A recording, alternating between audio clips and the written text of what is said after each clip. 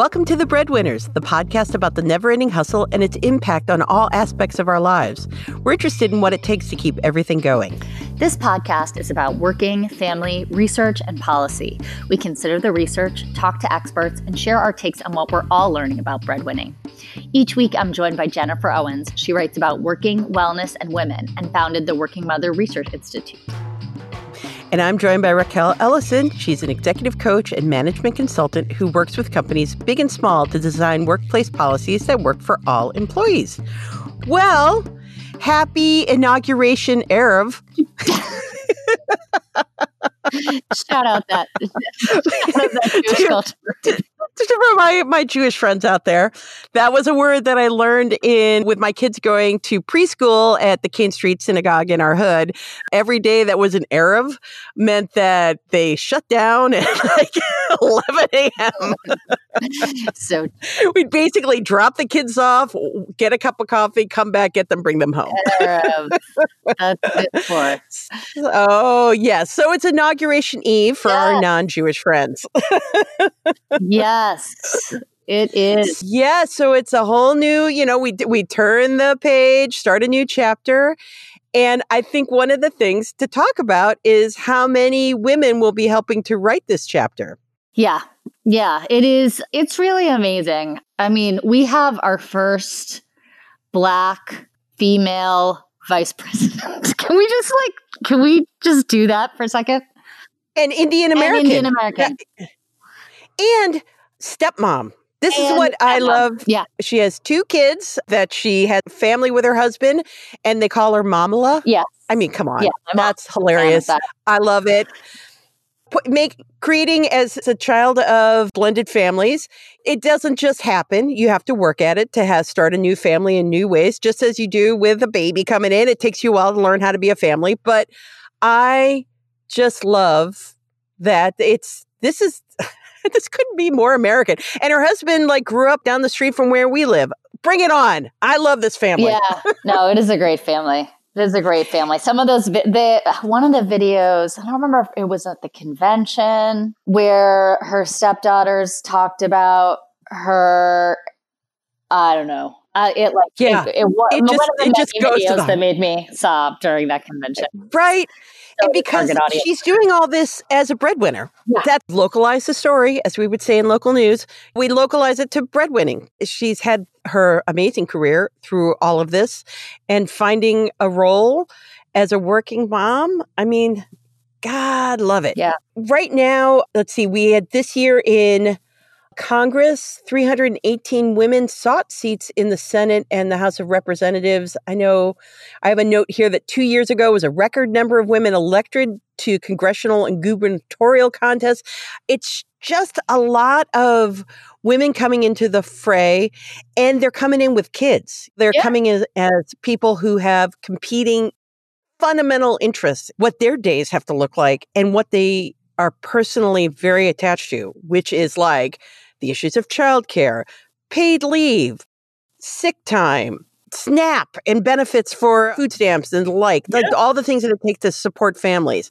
I just got to think having more women is a good thing. No question. I'm thinking about all of the people that we know and some that we know from afar who've been working tirelessly for years and years and years and years to encourage more women to come into the space. Yes. And I remember Erin Luce Cutraro, there's so many organizations that have done phenomenal work in the space. And we could literally just spend the rest of the episode going, well, here's this one and that one. Yeah. The Yale Women's Campaign School. I get their emails. I'm not planning on running for anything, but I just love to see all the exciting things they're doing just to teach women how to run for office. Yeah. I love it. Yeah, no, it's amazing. And I remember talking to Erin Luce Cutraro, who founded She Should Run, which is sort of a precursor to Emily's List. I remember talking to her in 2014, and it was really, really, not that it was early for them, but they were just they were trying to figure out how to encourage people part of it was really about the skilling up, but a lot of it was about just helping people change their mindset around being able to manage work and life and leadership, right? And I mean, it's truly phenomenal to see how far we've come in the past. Yeah. I mean, yeah. So I was looking it up that Senator Tammy Duckworth from Illinois was the first senator to have a baby while serving. And you want to know when that was? Yes. 2018. Jeez. Isn't that amazing? Yeah. It's that these things are very new. Yeah. The recent decision to make childcare an election campaigning cost, isn't that you're allowed to actually claim for it now? That's a recent change that comes with women running and there being no unpaid labor at home if everybody's working. And as we know, everyone has to work, that becomes an important fundamental cost to getting more people to run. Absolutely. Absolutely. The person who fought for that in her campaign actually started a PAC, Vote Mama US. We talked about this, I think, before. But it's, a PAC. Yeah. Moms running for office. Because, as she says, running for office is just what mamas do. And we do. Like Nancy Pelosi, Speaker of the House, her story starts when after her kids are grown. Because she's a grandmother. She had kids and she waited until they were fairly launched before she felt she could run. And I think you see that a lot of that generation. And now to see women running with kids, because it seems so daunting, because it's never just the running or just putting yourself out there. It's the events. It's going to the corn festival and it's going to the strawberry festival and it's going to all those things. And then it's also raising money, being on the phone and just calling and getting it's a 24-hour job. But I wonder if it actually comes with flexibility in the sense, because there is no set hours. It's just all things that you could make your time. I wonder as we learn how to do it better, as more and more women run, they also can role model for the next class of women running for office to say, no, here's how you do it. Just set aside this time, kind of make this part of your calendar for voting for events and then give the rest of it up for it. And you can do it. Yeah. Definitely seeing others do it makes it seem, that's what's that Malcolm Gladwell with the tipping point. Yeah. If you see someone do it, it helps to say, oh, I could do that too. Oh, for sure. For sure. Yeah. Malcolm Gladwell all the way. I think. All the way.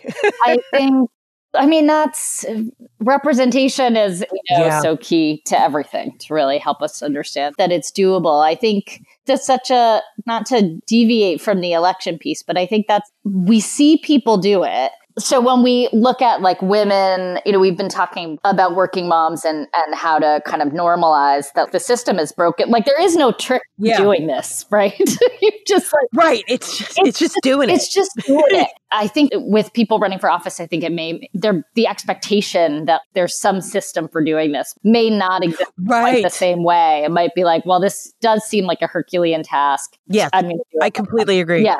In our world, it's much less than running for office, but we're going through the college application process right now. Yeah. And before you step your toe in, it seems, you kind of remember it. If you went to college, you vaguely remember it's changed a lot. And then you just take one little step. And then you take another step. And then all of a sudden, we're fully in. I get it. Now we have a timeline of things we have to do and we task. But when that page is white, completely unmarked, it seems undoable. I got to think that running for office is the same way. Like this, I don't know. How do you get whatever? But actually, it turns out that thousands upon thousands of people have held office. The local homeowners association, all the way up, which is political. It's the group coming together to decide how to disperse their resources, all the way up to, president. That's our next step, right? Yeah, that's where we go from here. For sure. For sure. And can we celebrate all the women that have run for office that are not at the federal level? I mean, my goodness. Thank you. Yeah. All these moms and non-moms that step up and run the school board, the Board of Zoning Appeals, the local taxing district that was my big political body to cover when I was first a reporter with the Fire, Light, and Sewer District of Piedmont, South Carolina, which, by the way, all guys running that at the time. Hopefully there are some women on that now. I think I'm going to look that up right now. There you go. There you go. Well, one person I've wanted to get on our podcast, which I will, Nerva LaFortune, who when I was living in Providence, I met this superstar of a person who she's a single mom of 2, moved back to Rhode Island and ran for city council. And she has a full-time job. She got a degree while doing it. And she's everywhere and she's on top of everything. And I mean, you know, Nerva, that's what it looks like. That's what it looks like from the outside. But I mean, people just making it happen. I think it's amazing too that you see it in all professions and politics too. So we're going to have a phrase that we never thought of is you don't think a lot of, but Dr. Jill Biden was the second lady. That's what they call the vice president's wife. And there's the first lady and the second lady. And now we're going to have a second husband, which is awesome. No, a second gentleman. Is that what they're going to call him? That's what I heard. Yeah. Okay. Second gentleman. All right. And then you realize that these things seems odd at first. And then you realize, oh, these are just traditions we made up and we decide that we want to commit to them. And look at this. It's the world does not come crashing down because the second lady is now a second gentleman. No, it's true. That kind of these thoughts of like, well, what if Congress was majority female? What if? Would the world come crashing down? No, it would not. But we constantly have it in our mind that it's amazing all the bits that we gain as women. Mm-hmm. What if it just turns out that we just take over? I'm all for it. Pat Schroeder, you lead the way, man. So 1973, she was the second youngest woman ever elected to Congress. And I love that the history of the House says only a handful of women members to serve with young children. Like nobody can keep track of this stuff. So I think in her name, let's keep going. Yep. It's just amazing. But I just think it's constantly in our minds, we think, or at least for myself, that it's constantly about trying to gain a little bit more. Yeah. Like scrape a little bit more, a little bit more, a little bit more, 1 more seat, 2 more seats. It's like, oh, what if we just take over? Yeah.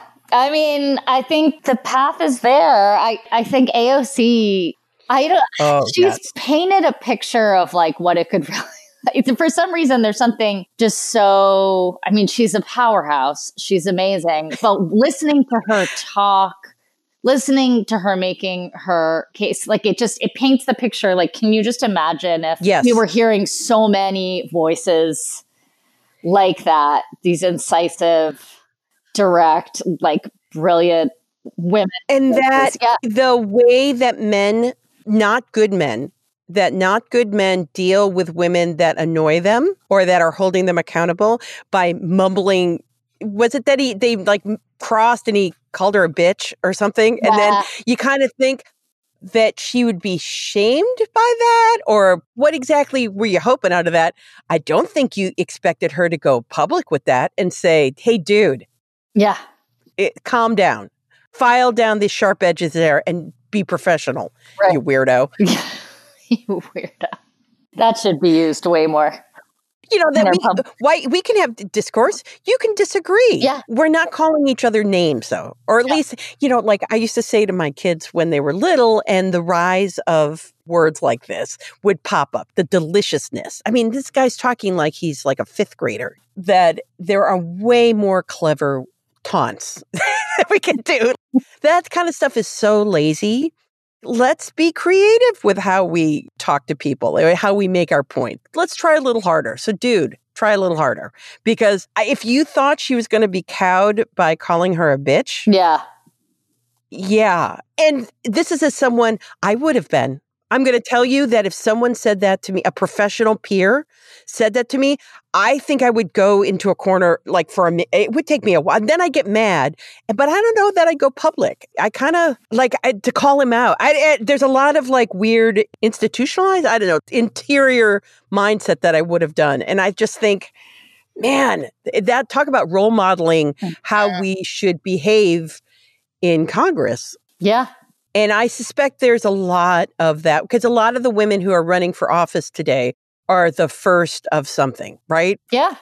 I'm sure they feel a lot of this. A lot of these things come, and then you try to be the good person, like you rise, but we go high, they go low, and like at some point you're like, why am I up here all the time? Maybe. I'd like to go down there. But I think AOC kind of showed it, like in that situation, that she could go high by pointing out that you are low. Yeah. That's quite the masterful turn there. Maybe we'll see more of it. More of women come in. Yeah.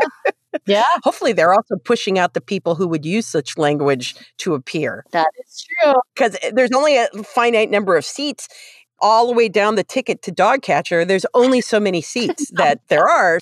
Let's get in some good women. That's true. Let's turn that page, write a new chapter. How about the lady who won the sheriff's seat is it Hamilton County in Cincinnati, who says she was fired for being gay, and then she ran against the sheriff and won?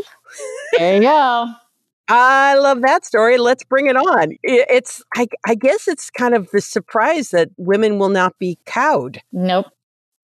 You better watch it as we learn how to run. We're going to run. So we're going to do it. I love it. Yep. I love it. And I think it's true. We know that much like in corporate America, when women bring their experience to the table, women of color, women from the LGBTQ community, women, single moms who we all bring ourselves to the table. That happens in corporate America, where differences of thought, differences of viewpoint add to the conversation, help you make better decisions. I think we can claim that happens too in politics, that you're going to say, wait, this thing you're talking about, this policy you're thinking of, this program you're thinking of funding, let me tell you how I know my community as a mom, how this might impact them. Yeah. And we need that. We need competing voices to bring up these things because, geez Louise, 80% of Americans want paid leave. Let's get that going. Every working mom in the freaking country knows the power of paid leave. Yep. The dads do too, but it's going to take a majority of women in Congress to finally freaking pass a federal law so I can stop doing those stories that say we're the only Western country, only first, whatever they, Papua New Guinea. Yeah, no. Yeah, us in Papua New Guinea and like some countries in Micronesia. Yeah. Yeah, that I've had to say that many a time. Yeah. It's like, and as I used to say with the best companies for working mothers, that the application was, when I left it, it was like 650 questions. That if we had a federal mandate for paid leave in this country, I could cut 150 questions. Yeah. No. So it really behooves you. It's a direct benefit. Yeah. No. Totally. To support this. All of which brings it back to Kamala. I mean, wow. Yeah, amazing. Bring on the pantsuits. I'm all for it. Yeah, exactly. And the Converse. Oh, now we'll have a whole new fashion look. I like the power woman Converse thing, right? So true. Yes. Love that combo. Yeah. Will we be talking about what the second gentleman wears? Can we make a whole big thing about that? We should. Right? Yeah. Is he wearing an American-made suit to support American designers? Very good question. Very important questions. Yes, Mr. Emhoff, we want to know. Who are you wearing? Oh, my goodness. It's a brand new day. It's going to be exciting. It's going to be a different inauguration than we've had before because of COVID and the like. But I'm looking forward to this new chapter. Yep. How about you? Yeah. Yeah. Dr. Biden and Kamala, they're going to take us. These are the women who are leading. And Kamala and Dr. Biden. But we're recording this right after that kerfuffle in the Post came out about a speaker at my alma mater. So proud. Which my alma mater immediately came out and said, no, it's not. Yeah. No, we're not. No. I knew they would. I was happy with the way they did it. And Dr. Biden, you earned it. You are it. And you serve it. She's literally doing the work. So, yes. So let's take a second to say we have a very talented woman coming in to take over the First Lady spot, who is going to maintain her role as a working mom and it was going to continue to teach. It'll be interesting to see what happens in the world, especially regarding community colleges, which is my mom's business.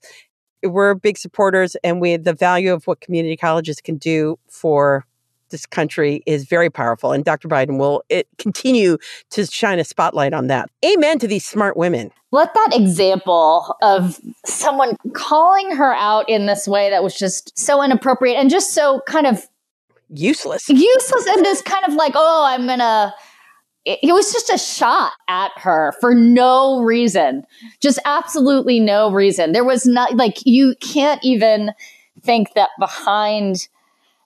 the motivation behind that, I can't even see what the redeeming, right. Like, and for what? Right. And thus, what would make it better? What solution are you, as with many things, if you're going to raise an issue, what solution are you proposing? Right, exactly. And so I think what I hope is, as we go into this new era of leadership and we continue to see the ceiling being shattered, seeing the cracks in the glass, whatever it might be, that we start to respond to what we will inevitably see more of those comments, but that the responses will grow stronger, and we'll be prepared to just blow it off, because we're in a new era now. Hearing people just call people out for absolutely no reason, with no end, but just to kind of shame and insult women is just not going to be something that... Yeah. And that the women, we're strong and we have the tools to stand up and the fortitude and the numbers to say, nope, no, that's not right. Yeah, exactly.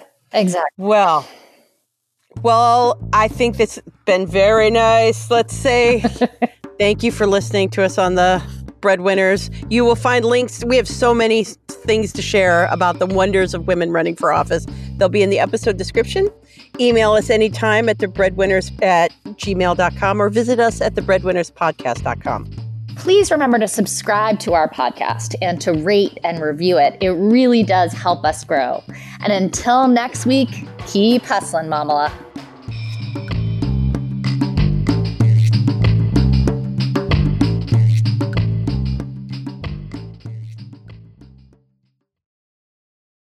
This podcast is part of the Sound Advice FM network. Sound Advice FM. Women's voices amplified.